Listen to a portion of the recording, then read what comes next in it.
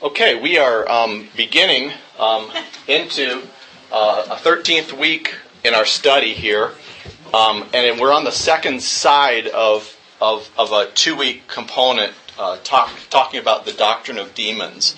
Doctrine, we said, is what? What does doctrine just mean? I mean, the word doctrine. It's a big word. We use it a lot in churches, but what? Really talking about what? It's a system of truth. System of truth. Yeah, system of truth. It's a system of truth. It's a putting of stuff together into a place of that's true. So, doctrine of demons is their expression of their truth, right? And so, what we want to do is understand that. And Paul says to Timothy that demons have a system of truth, and the system of truth, by the way, has been being put together over 7,000 years, where the world has existed, mankind has been here, and they've been watching through this whole time, and so they've refined and honed their, quote, system of truth, or their messages of lies, let's call it that way, right? So they've been putting together that embodiment of thought and messages as to how they worked in different situations and all through since the beginning of the world as we know it. And so do you think it's getting better as a result of more effective, as a result of they're trying and learning and everything? I mean, they learn, right? They're not omniscient, right? So they learn, they figure out what works better. I mean, I can attest in my own life, I mean, just in my own life, my own natural desires would the refinement of those things gets closer and closer to the target over time, doesn't it? In each of our lives. So you can see that is a refinement over history about how to interact with mankind, and it's also a refinement by person over time. But the interesting thing is that spirit beings are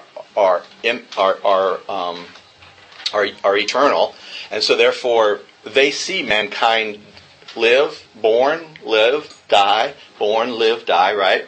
But the threads of the messages, as we've looked already back at Eden, are what?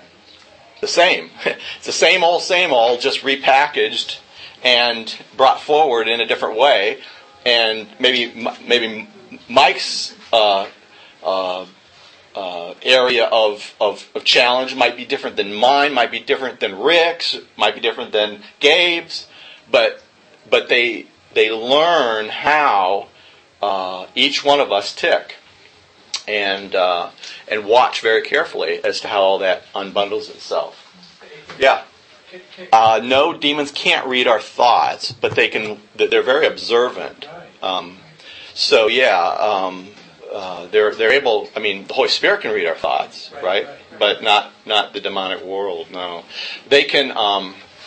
When we study the nature of temptation next 2 weeks, we'll be talking about how temptation actually comes into existence. So, just to answer your question specifically today, they have the ability to insert thoughts into the mind. Yes, they have that, but they can't read thoughts. Yeah. So powerful. Yeah, absolutely. You bet.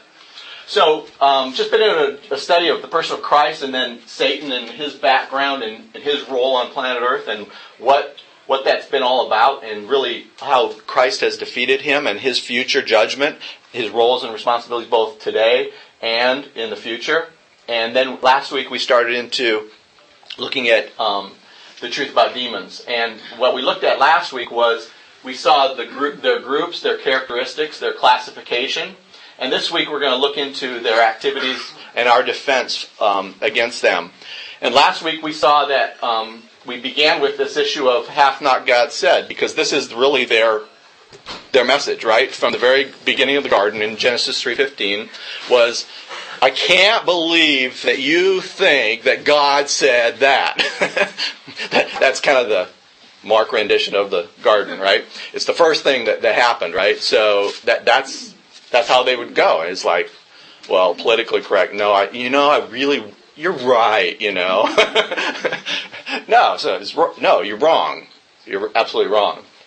I said there's two groups. There's free and active in this world. This world seems to be the place where they have been confined for this period of time in history. They can go other places upon God's bidding and God's demands, but this is the place of their habitation. Why is this place the place of their habitation? Why did we learn that? Why here? Why not Jupiter and Mars or? But threw them out to Earth. Okay. Make them free. Okay. Why not Galaxy XYZ? You know, one of the 100 billion out there. Yeah, this is where human beings are, right? And we said human beings are the ones in the crosshairs. Why are we in the crosshairs? Especially believers in Christ. Because we can't. Okay. So Dave said that we can get back into heaven, into the presence of God, and they cannot. So that's probably one important area. Anything else? Made in the image of God. God has bestowed His love upon us in that while we were yet sinners, Christ died for us.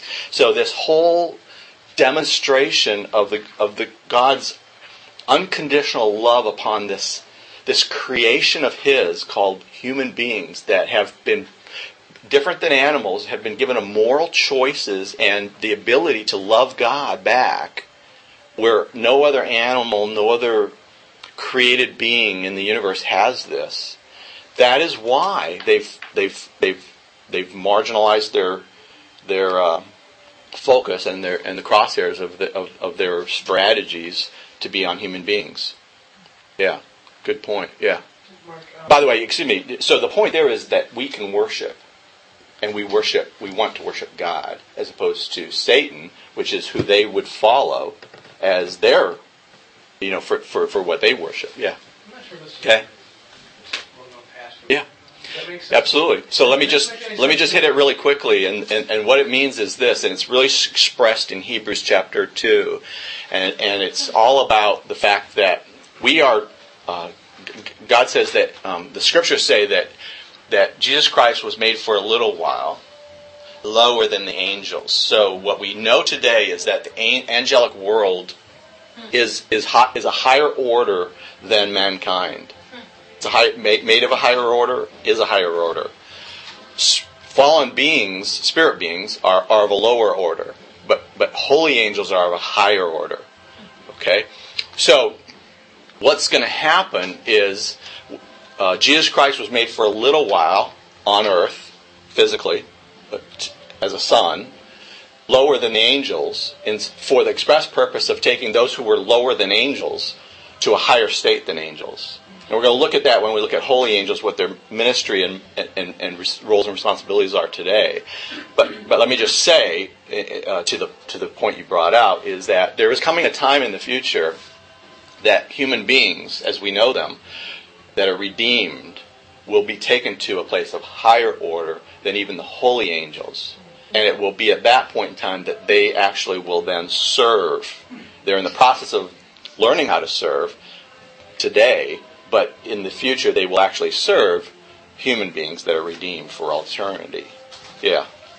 So He became for a little while lower to take those who are lower to higher. Yeah. Just from an order, a created order. There's order to everything, right? It's not order in orderly, but order in structure and authority. Yeah. And the reason why that's so important, Rick, is because fallen angels can't ever be saved. Can't ever be saved. They had a free choice and they made it, and that's it. And what Christ is going to demonstrate through His Son and the redemption that He brings to bear through the blood of Christ, the ability to take those who were lower to a higher place through His grace that He demonstrates. And it's that act of doing that is on display for all eternity for people to go, wow. That's what that's it in all its glory. That's what the lower also learned. Exactly. So it was something like low, and God is able to, which is something exactly. Experience.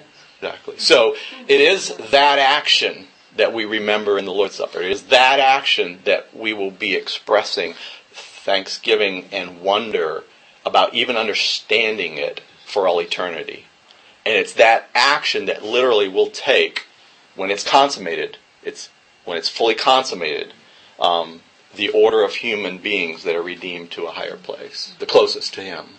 That's important to be able to make sure we anchor that. Okay, bound and confined in prison. We looked at temporary confinement in Tartarus, or the abyss. We looked at their characteristics. We saw that they are fleshly beings without fleshly bodies. We saw that they're localized and not omnipresent. We saw that they're intelligent but not omniscient. We saw that they're powerful but not omnipotent also. And then we also saw that, as we looked at the classification, that there are governmental rulers. In Ephesians 6:12, we looked at the fact that there are rulers, there are powers, there are world forces, and there are spiritual forces of wickedness. And we said that this really forms kind of an umbrella of structure. If you were to draw an organizational structure, I believe that this is showing us how that fits together with Satan at the top. And so there's these individuals who are the highest in rank, highest in rule. In the angelic realm, what we're going to find out is that, maybe that would be akin probably to like archangels, the highest archangels. Powers are those that beneath them would be invested with authority and power, as we know it, dominion, oversight, jurisdiction. And then world forces of darkness are those that have a structural, geographical oversight responsibility on planet Earth, I think.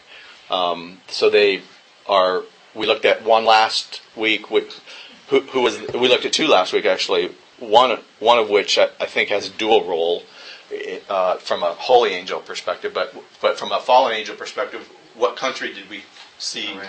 Iran or Persia, right? We saw that there is literally one of these world forces of darkness over Iran was put there by Satan.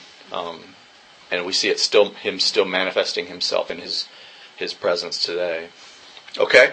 And then we saw Daniel, the prince of Persia, or Iran, being assigned by Satan in Revelation 12:7. Okay, any questions as we get started then as to kind of framing this a little bit and what we're talking about? Okay. So let's go on and talk about the activity of demons. Activity of demons. The first is to inflict disease. Inflict disease, and I added here and/or suffering, and I'm always kind of blown away about how what we talk about in here is kind of what we talk about in Sunday morning. There's some thread there that I don't quite get. I'm just kidding. It happens to be the Holy Spirit, right? But we didn't do it. So this issue of inflicting disease and/or suffering is really an important thing. So turn with me to Luke 13, if you would. Luke 13, and starts in verse 10 that he was teaching in one of the synagogues, and behold, verse 11, there was a woman who for 18 years had had a sickness caused by a spirit, and she was double bent double, and could not straighten up at all. Does anybody have a different translation of that? Bent double or double bent? Bent over. So somehow this woman was somehow bent in two and could not straighten up for 18 years. It says it was a sickness. It was caused by sickness, but the sickness was caused by a demon, a spirit. So not all sickness is, as we said last week, caused by satanic influence at all. The scriptures tend to be very, very, very clear when it is and when it's not.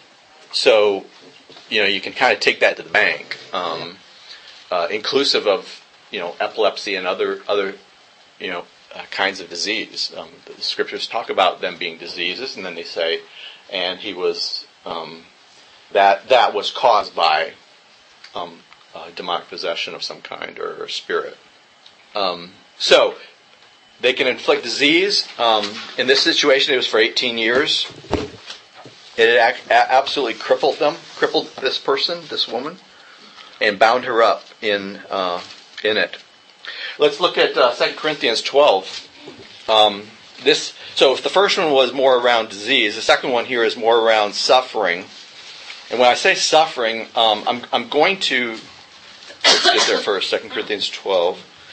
When I say suffering, I'm going to say that it could be physiological suffering. I believe it could be emotional in nature. It could be spiritual in nature. It could be lots of different manifestations of suffering. So normally our mind goes to physical suffering when we say suffering, doesn't it usually? And so it could be many different manifestations of suffering. And let's look at this passage as a good example in Paul's life. Would somebody please read verses 7 through 10 for me? 2 Corinthians 12, 7 through 10. And 2 through 10. Therefore. Okay, just a couple learnings out of this I think are important. First of all, he says, and because of the surpassing greatness of the revelations, and for this reason, to keep me from exalting myself, there was given me. So, what can you observe by that? It was given me by who? A messenger of Satan. Under the authority of God. Yeah, there was given to me. That language would be absolutely language that would be under the sovereignty of God. That God gave it to him. What reason? The instrument he used was Satan, or a messenger of Satan. But it was for the purpose of what? Humility. Interesting. Very interesting. In our lives, we don't always go there, do we? Think that somehow circumstances and situations of our life are there for a divine purpose, which begins with first kind of foundational stone, teaching us dependence upon Him, which then is the opposite of that is pride. So we said already, pride is that kind of foundation stone that lifted Satan up to the place where all other sin came from, right? And I would suggest that, for the most part, that's very true in our own lives. When can you remember that, it was very difficult for you to hear spiritual things? When your hearts thought we knew more than God did, and that we weren't seeking Him more than the things we wanted in our life. And so it's humility, usually, that is that agent that transforms pride. In this situation, what had just occurred in Paul's life? What was this greatness of the revelations? Visions of what? Well, in this situation, the specifics, those are true, but the specific reason why he says surpassing greatness of the revelations was this revelation that he literally was taken up to the third heaven. He was taken up in a vision to the third heaven and actually saw heaven. He actually saw all the things that John in the Revelation told us, which John even said, there are some things I was told not to tell you. Mm-hmm. But Paul had to go through his whole life with having this incredible, unbelievable, an ability probably, if given the green light, could have described every single aspect of the third heaven to his readers or to whoever he talked to. And yet he was told not to. Can you imagine living with a secret that is so unbelievable, so amazing, and being told not to say anything about it? A lot of us as husbands can't even do that with our wives. I just want to tell you. But no, this is the highest, given the most revelation of any, other than John, probably of any human being on earth, and having to hold that in and not share that with anybody. That's amazing to me. And the thing that kept him from doing that and exalting himself up in his own mind was this thorn in the flesh, buffeter of Satan. So the source certainly was from God, but the method that he used was a demon, a demonic being, who gave him a physical ailment called a thorn in the flesh.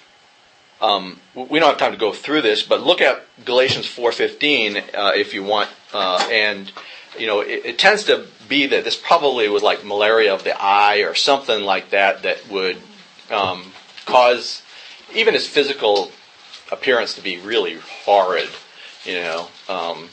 really gross, kind of oozing eye or whatever. So can you imagine being the person who's speaking and telling everybody of God's grace and just being this little guy that wasn't very good looking or anything and had this eye thing going on all over the place and just oozy eye probably forever and give you your eye, pluck out your eye from me. So there's something about that probably was what was the issue here. But anyway, it happens. What do you learn about this is that he says, I entreated the Lord 3 times that it might depart from me. So Paul specifically prayed to God, get out from underneath this problem, weighty problem in his mind, and it was something that he felt he wanted to be without, definitely. I mean, so those are the natural feelings that we all have when we're in a situation, isn't it?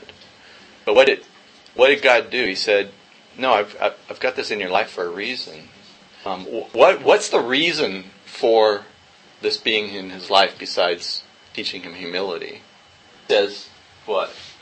Sing him? Okay. He says, my grace is sufficient for you. So, in the middle of what you're in, I give you unfailing strength. I give you unfailing strength. My strength won't fail you when you lean fully into it in the middle of the situation you're in. Point number 1. Point number 2, he says, for power is perfected in weakness. Power is perfected in weakness. This is the great paradox of all of our life. Power is perfected in weakness. Let's understand what he's really saying, because I think this is so powerful for our lives, especially as we're talking about this area. So when he says power is perfected in weakness, whose power is he talking about here? Yeah, it's not our power. Because he goes on, look down in verse 9, he says the power of Christ may dwell in me. So he re-explains it in a different language in a couple more words later. The purpose of this being perfected in weakness is that the power of Christ would, he says, dwell in me. So what does it mean to dwell in me? Any thoughts? Did anybody have a different translation? Rest, okay. Rest in me, dwell in me. It's much more. Yes. It's much more than that. The word dwell means to Inhabit. Yeah, it's like if I had a blanket that was all folded up, right? And we were all standing here, and I took the blanket and I shook it out and I threw it over us, and we were all underneath the tent of the blanket. That's what it means. It means that let Christ's power wrap itself completely envelop and spread it out like a tent over me. In my mind, my heart, my whole thoughts, everything about who I am. Let the power of Christ envelop me completely. Now, isn't that something that I have to actually allow? Isn't it? Yeah. Stay under it. Stay under it, right? I can keep on peeking out from underneath the tent and trying to run out from underneath it, right? Which Paul tried to do 3 times, he says. I tried to run out from underneath the tent 3 times. But he told me to stay underneath the tent because it's my tent. It's my tent in your life.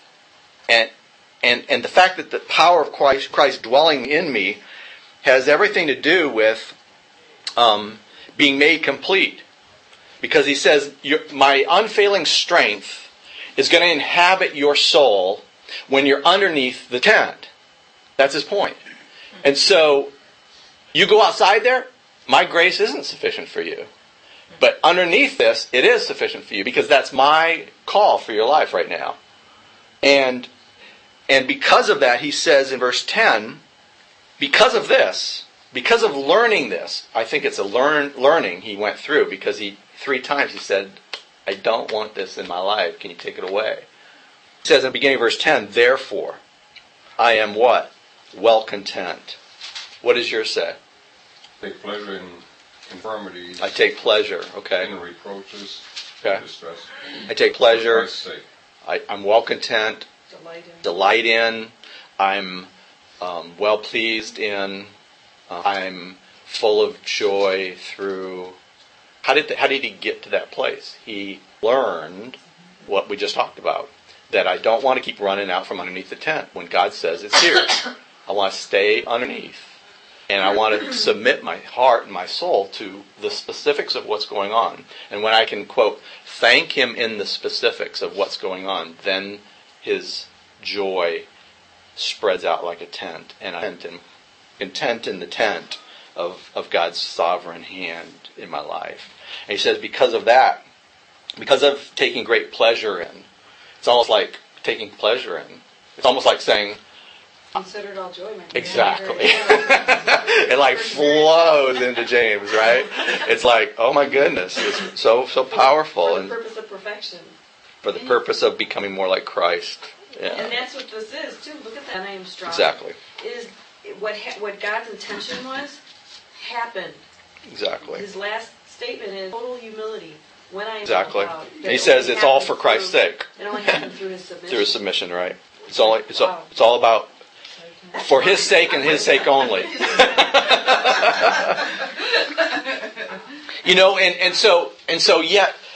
So get the picture, right? God says to this demon, go for it.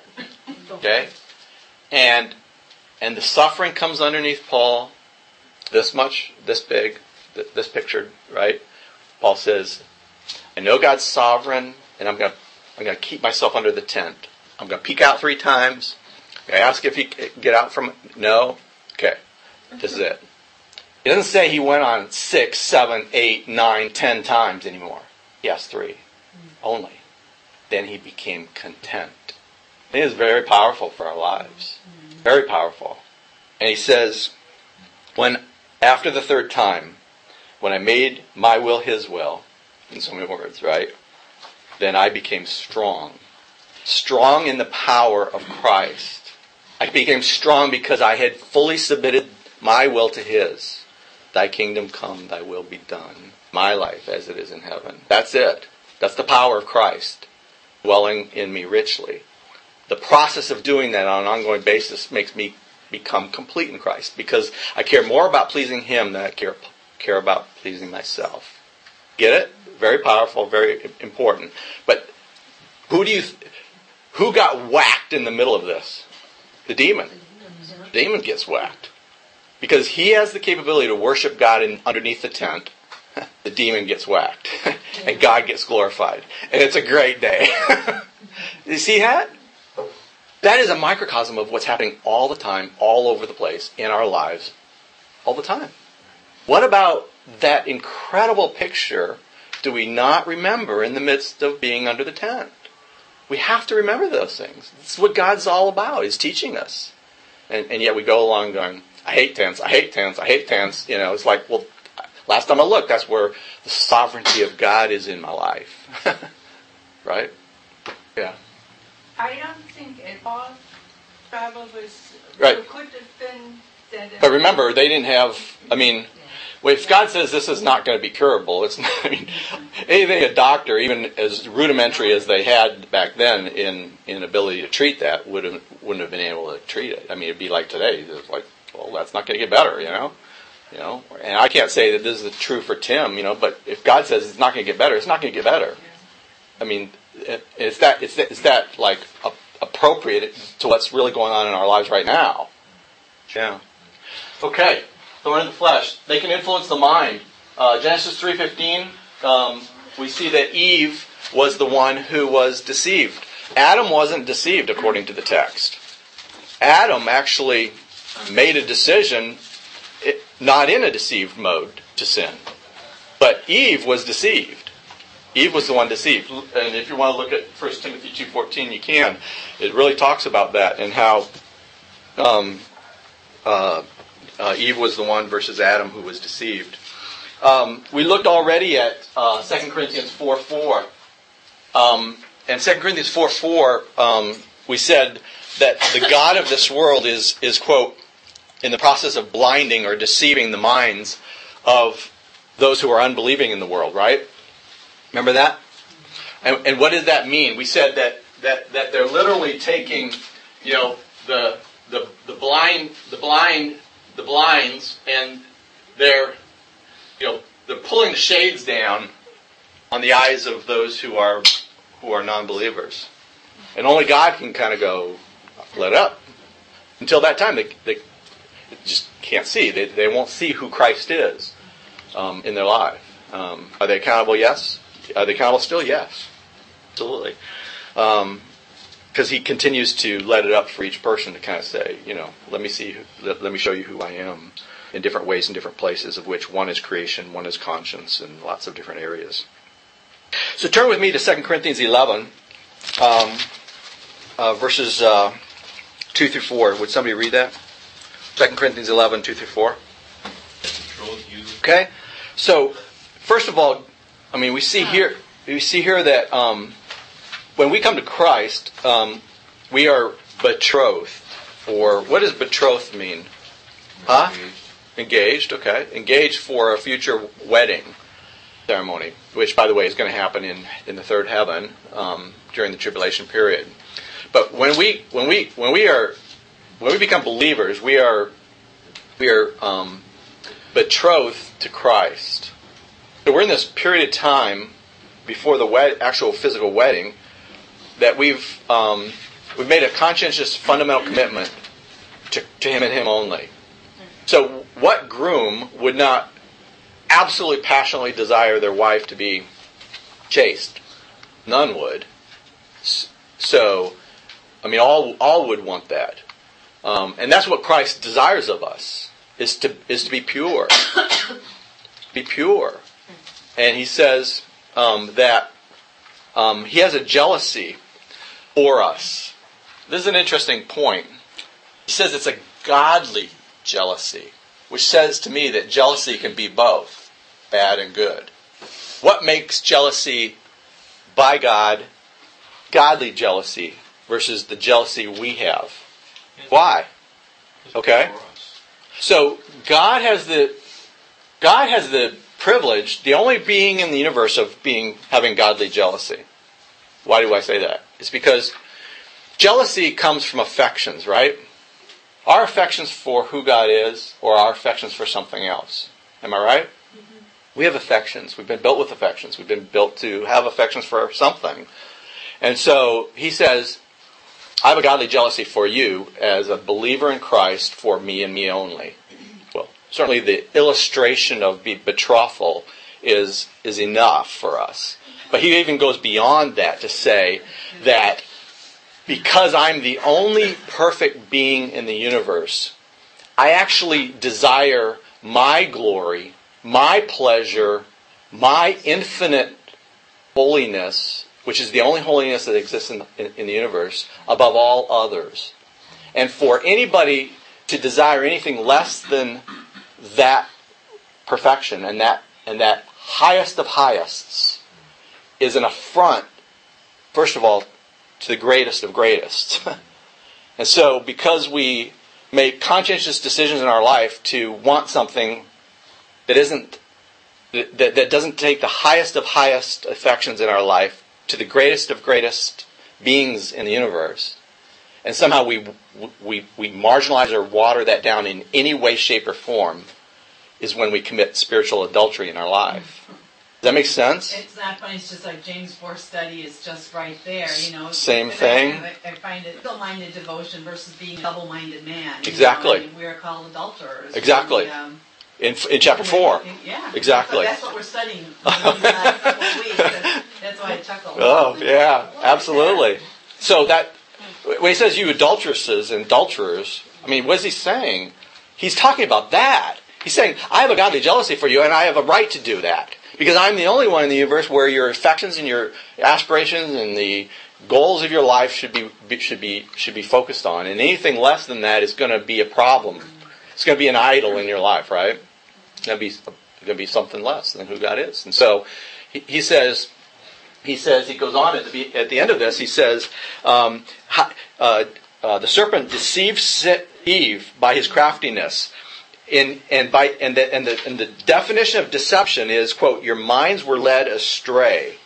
Your minds were led astray. The word deception has to do with planets who wander off into someplace in the universe who have no orbiting effectiveness. He's saying, you believers have to understand that you're orbiting around Christ. And every time you start to wander off into the universe is about you wanting your own way. And you haven't put Him on the throne. And you're not orbiting your life around Him. And he says, that's the definition of being deceived. How did Eve get deceived? She wanted what she wanted when she wanted it, as opposed to wanting what God wants. And he says that when we do that, it happens in our minds. So don't miss the fact that temptation or the pursuit of something other than God begins in our minds. Back to the question that was brought up forward earlier by Rick, which was, where does temptation come from? It inserts itself into our minds. And that's where that decision process occurs. And he says, when we allow our, quote, minds to be led astray, to be like pulled out of orbit, follow me, by the simplicity and purity of devotion to Christ. So simplicity has to do with single-mindedness. Okay? Purity has to do with chastity within that single-mindedness. Okay? So purity, so single-mindedness is going this way versus this way to a target, right? So I literally see this middle of that target as the goal. Single-mindedness means I'm not shotgun approach. I've taken an absolute rifle and I'm trying to hit the very middle of that thing. That's single-mindedness. Okay? Devotion says I don't spray the thing all over the place. Devotion is fully towards the center. That way. Pure. Wholeheartedly, so to speak. Untainted. Good way to say it. Make sense? So he says when that occurs, and I have the devotion to Christ, then I'm not going to be led astray, so to speak. Any comments around that? Does it make sense? Okay? So then, earthly wisdom. Turn to James chapter 3, verses 14 through 16. Somebody want to read that? James 3, 14 through 16. I can say it by heart. In my mind, I can. I can read it, though. Okay. But if you have bitter jealousy and selfish ambition in your heart, do not be arrogant and to lie against the truth, that which comes from above, but is earthly, natural. Where jealousy and selfish ambition exist, there is discord in every evil. Oh, amen. So this is an understanding of earthly wisdom. So let's take a look at this. The first word I want to that jumps out at me in this whole list, I don't know if it jumped out at you, demonic. It flew off the pages to me in my study. It was like, oh my goodness. Why is wisdom from natural wisdom or earthly wisdom, why is one of the key components of it called demonic? I got, my Bible's got all different translations, Uh-huh. right? I like the New Living Translation. I don't know if this will get to it, but it says, and motivated by the devil. There you go. That's it. That's exactly it. That's exactly it, because of his kingdom. So the the affections of the natural soul, because they're fallen, right, are going to be absolutely in alignment with and akin to the same kind of demonstrated actions of demonic beings, and therefore of Satan, their father. So earthly wisdom starts off, he says, it's jealousy. Well, why? What makes this jealousy different than God's jealousy? It's because it's something that circling around us versus circling around God. That's the difference. We want it because we want. I want what I want when I want it, right? Because it doesn't come from above. Yeah, which is James 1. Even if it's a good thing. Yeah, even a good thing, right? Exactly. An apparent good thing. Exactly. It's not- Exactly. So jealousy, selfish ambition. What is that? What's selfish ambition? Thinking highly of yourself, okay? Or so somehow to take myself to a higher place, right? As opposed to what we see in Scripture, where God wants us, which is at a low place in my life, in my heart, who I am. Isn't that the same word picture of what Satan wanted? He says, I will be lifted up. Same thing. It's like just unwrap the present about 6,000, 7,000 years later, right? Same thing. Arrogance, pride, heart lifted up, thinking. Why do you think Paul says, don't think the same way the world thinks? Well, how does the same way the world thinks? They think of themselves as more highly than they ought to think. Isn't that the scripture? Isn't that the characteristic of people that are not saved? So characteristic of people sometimes who are saved. But that's it. Yeah. Arrogance. Lies. Remember, not telling the truth. Not speaking the truth in love. Lies. Earthly. It's of the earth. Not heavenly. Of heaven. Natural. As opposed to what? Supernatural. Reverse. Opposite of. Demonic. Stems from their father, the father of lies. Disorder. So wherever this kind of thinking processes exist, there is disorder. Well, doesn't that characterize our world? I mean, isn't it just like going crazy? Because they're trying to apply the best thinking they can against it, but yet it's not God's thinking. So anything less than that's going to be like, told you so, told you so, told you so. It's like, can't get there from here. Strife. That kind of strife. Every evil thing that's raised up against the knowledge of who God is. It's just not going to end up in anything of value at all. So that's earthly wisdom. Okay, let's take a look at possession. I took the word obsession off of your notes for a reason, and I'll come back to that. After studying this a little bit more, I kind of broke it into just two things instead of three things. I had obsession, possession, and temptation, and I've really kind of landed more just with possession and temptation. You'll see about that. We'll talk about that in a second. So let's take a look at the fact of demonic possession. The fact of demonic possession. So certainly this has existed throughout all time, as we know it. We talked about when we looked at the situation with the demoniac in the place of the Gadarenes last week.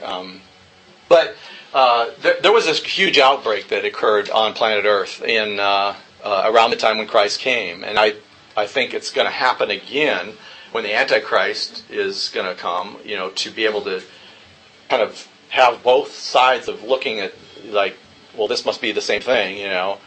So I think the world is being prepared today for that in a major way. I'm not going to go through all these accounts. We've looked at most of them before. But again, remember that in all of them, they are talking about some specifics that we've looked into already, but also they're talking about the difference between sickness and demon possession. Sometimes those are blurred from the standpoint of this causes this, but they are different. So don't get hung up with that in that way. Okay, you can look at those yourself. So let's take a look next at the nature of demonic possession. The nature of demonic possession. Go back. Okay. Let's take a look at the nature of demonic possession. I want to read for you Charles Ryrie's definition of this. I thought it was very good. Let me read it for you. He says, a demon residing in a person, exerting direct control and influence over that person with certain derangement of mind and or body. Demon possession is to be distinguished from demonic influence or demonic activity in relationship to a person. The work of the demon in the latter is from the outside. In demon possession, it is from within. By this definition, a Christian cannot be possessed by a demon, since he is indwelt by the Holy Spirit. However, a believer can be the target of demonic activity to such an extent that he may give the appearance of demonic or demon possession. So, I think that's a good way of looking at it. I would lean fully into the issue of a believer cannot be demon possessed, and we'll talk through a number. I think the greatest reason is what he lays out there, as far as the Holy Spirit has indwelt us, never to be gone from that indwelling Spirit, because he says in the beginning of Ephesians, what he says that he gave us the Holy Spirit as a down payment for our salvation, right? So the only time we're going to be free of the Spirit is going to be in our glorified bodies that exist. So really important kind of understand there. Okay, a couple of things as far as the nature of demonic possession. First of all, what we see is that this person will probably have a change in moral character or spiritual disposition.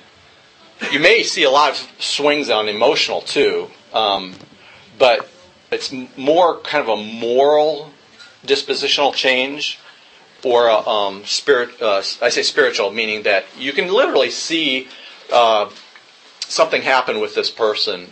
It's usually manifests itself in one way, shape, or form as it pertains to moral disposition in some shape or form. Second is that many times demonic possession will manifest itself a demon will manifest itself with a different voice.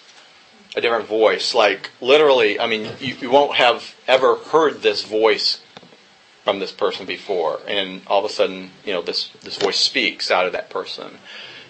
Different tone, different sometimes language, different way of sounding completely. Next is it will manifest itself many times as a different educational level. Like they'll be able to talk of things that this person from an education perspective wouldn't know or wouldn't have any idea of. And the reason for that is that they see lots of other situations and areas, so they know what's going on and they can speak to those things. And many times this is what's happening with a medium, also in divination, that kind of thing, is speaking of events or topics that have existed in the past, or they saw, nobody else saw, but they can speak of those things. Next is language. I said already is a problem, and many times they will actually speak in a different language. I don't want to get into speaking in tongues and everything, but I mean the literally speaking in tongues was something that was a part of non-believing religions way back before Christ. So, I mean, how did that happen? So, language, or languages. Next is personality. So the personality of the person fundamentally changes, completely changes, and is very visible. Many times they manifest themselves with superhuman power or strength. You see this a lot in the combination sometimes of drugs. Lots of times our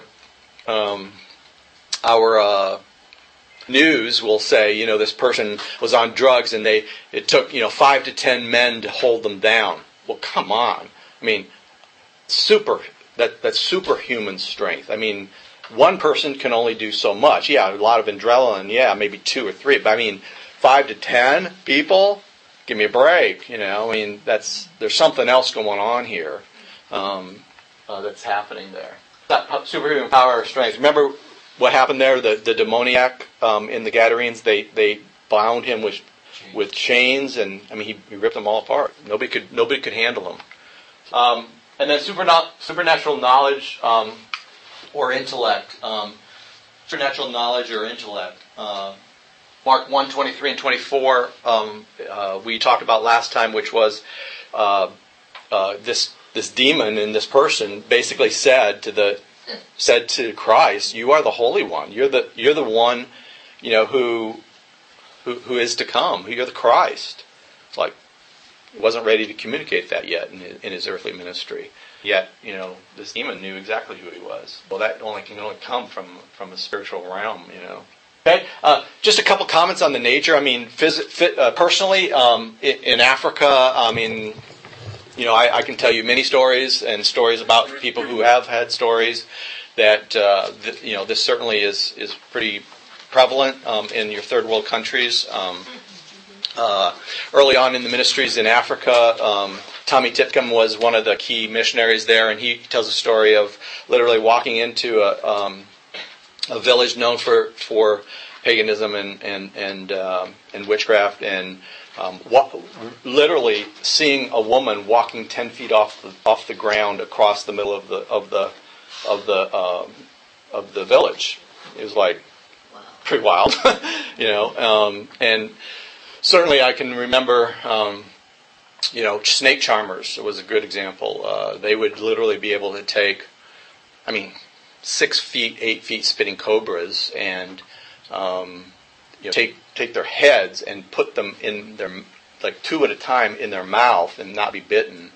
I can remember times of other ones where he would throw dirt up in the air and look right into it, and it wouldn't cause a problem for his eyes. And other time of having swords, machetes, like a machete, but a sharp sword. And he'd literally throw up like sugar cane kind of thing, and just go like that. He'd probably slice it like 3 times, while it's coming down, and then taking those and literally across his neck, drawing it completely as hard as he could, and nothing happening whatsoever to his, to having it break the skin or anything, or putting them behind his eyes and not hurting him, and lots of weird things like that. But again, the whole purpose of that was to somehow communicate to those local people, right? And you see this in lots of different places that there's power. There's power behind these acts, and therefore you want to believe that power. And so it really sets up this belief in the supernatural that says, I want to know more, and we'll tell you more. It'll all be lies, but it's going to be, we'll give you what you're looking for, which is more knowledge, more information, etc. Right? And certainly this is happening in the United States too. It's not as manifested the same way. Although I think it's camouflaged in many, many ways, even in the United States. Somebody was going to say that. I was going to say that was my question. It's so prevalent in these places. Yep. And if you think about the fact in the places, yep. And yep. If you think of yep. you have to be aware yep. to go back to do battle with it. Yep. And in these exactly. the awareness that this is happening, and that's why that yep. this activity. Yep. Right. It's so sad. Absolutely. But for just knowledge yep. and the power of prayer to be able to. Amen. Mark, yeah. When you think of these areas where things, the demonic activity that way, I think AT. right, AT. Yeah. Do you also believe that that's where, we talk about miracles and all of these things, but on the godly spiritual end of yep. it, that it is often you hear stories Absolutely. where there is much more Absolutely. godly spiritual Absolutely. activity that we're not Absolutely. tuned yep. here. Absolutely. So, it's a balance there. As in this time as Jesus, more visible exactly. increase. Exactly. On the counterfeiting or combating, like the like. Yeah. Mark, I know I've always struggled with this, and it's lesson on depression, part of mental illness. Absolutely. And the struggle that none of us can really understand in the battle and in the middle of what the tragedy, that God's presence, but how us that's left on earth looks trying to look from. But it was absolutely influenced from the pit. It's absolutely influenced from Satan. Whether it was demon possession or not, don't know. But it's just a hop, skip, and a jump from one to the other. From the standpoint of once you're allowing yourself to be controlled by the thinking, it's back to the thinking. The thinking processes, they either bring no hope, despair. I could go through all of the things that sin does in a life, right? You keep going, it's a circle, downward spiral that somehow, may include, demonic possession, but may not. But even without that, we're told by the scriptures that every part of a heart that's completely going in a downward spiral is capable of killing. It's capable of murder. It's going to be there. It's why Cain killed Abel. It was just left to their own devices. That'll be the end game. So that's why I always ask people, well, what's right and wrong? How do you come up with that? It's like, it opens up some opportunities to talk about it, because had it not be for God, who knows? Maybe he would have killed, hundreds. So you end up with this. If God removed his power from the earth, it'd be Virginia Tech every day. It'd be all over it'd be rampant. And so we tend to think of, how did this happen? My question is why isn't it just prevalent on planet Earth? Because that's the heart of man without Christ. The only thing that holds it back is the restrainer who exists today on planet Earth. No, I'm thinking, Excuse me, did that answer your question a little bit? I understand. We can talk about it after. Yeah. I hear, and they're jumping around here. It's just packaged differently. Yeah. It's packaged more because we're so educated and we're so much more savvy. But it is packaged as New Age and absolutely. You just go through. You see all these movies coming out spiritually, and it's just so normal. The seance thing. Absolutely. They're the ones that are kind of it's weird. I believe that they've spoken. We have TV shows that have these your dead niece, and that's my dead niece. Right. Absolutely. So, Absolutely. Let me just hit a couple things. Our defense against fallen angels. I want to hit on this one, and we may not have time for any other ones, but let's go to 2 Corinthians 10:5. I have 3 verses that I want to hit on, but I probably only get to one here. 2 Corinthians 10:5 says, we'll look at 3 through 5. He says, "For though we walk in the flesh, we do not war according to the flesh, but for weapons of our warfare are not of flesh, but of divinely powerful for the destruction of fortresses. We are destroying speculations and every lofty thing raised up against the knowledge of God, and we are taking every thought captive to the obedience of Christ." So what's our defense here? First of all, it's to, and this isn't in your notes, you probably want to just draw a line and write this down below or something. We're in a spiritual war, not a physical war. We're in a spiritual war, not a physical war, is what he says in verse 3. Second thing here is that spiritual weapons are needed for spiritual warfare. Spiritual weapons are needed for spiritual warfare. Spiritual weapons are those that think rightly about who God is and what's going on. The third one here is that this war is a battle which is determined in the mind. He says, it's every lofty thing raised up against the knowledge of God in our minds. And so that's where this actually takes place. The next one is that its common threads are that it wants to keep us from knowing God rightly. Common thread across all of these are the speculations and every lofty thing, quote, raised up against the knowledge of God. So it's all the ideas, it's all the theories, it's all the ideology, it's all the things that are out there, you name them, humanism, relativism, all the isms, right, that are literally raised up against keeping us from knowing who God is and knowing Him personally. So all of that is what he says is this battle. The battle is for everything but, against this. The next is that truth in the Word of God is our ultimate weapon. Truth in the Word of God is our ultimate weapon because we have to know who God is, and that's where the Word of God comes forward. And it is what is, quote, divinely powerful for the destruction of fortresses. The word fortresses here may have a different translation in your Bible, but it's prisons. So it's prisons of the mind that keep us from thinking about who God is rightly and therefore making good decisions about who He is. Prisons. A prison, like a prison? No, a prison, like with bars. Jail prison. And last but not least here is taking all thoughts captive and subjecting them to Christ is how we fight the fight. Taking all thoughts captive and subjecting them to Christ is how we fight the fight. That is how the war is won. It's in our mind. It's with the Word of God that's true. And it's taking captive. What does captive mean? It's taking prisoners all those thoughts that are raised up against who God is, the way the world or Satan would want it to be. So every time we take them captive and put them in prison and don't dwell on them and don't think them through is when we're winning the war. when we allow them to enter our mind and start thinking that truth is relative or who God is or whatever is different than who He is, what's it going to do? It's going to affect how we respond to any situation or circumstance of life. And therefore, that is when the devil, quote, has a foothold in our life. If we somehow think we can harbor sin or harbor bitterness of our heart, let's say, or be afraid or anything, these are all ways in which the devil gets a foothold. Anger, in our life. So this is our defense against fallen angels.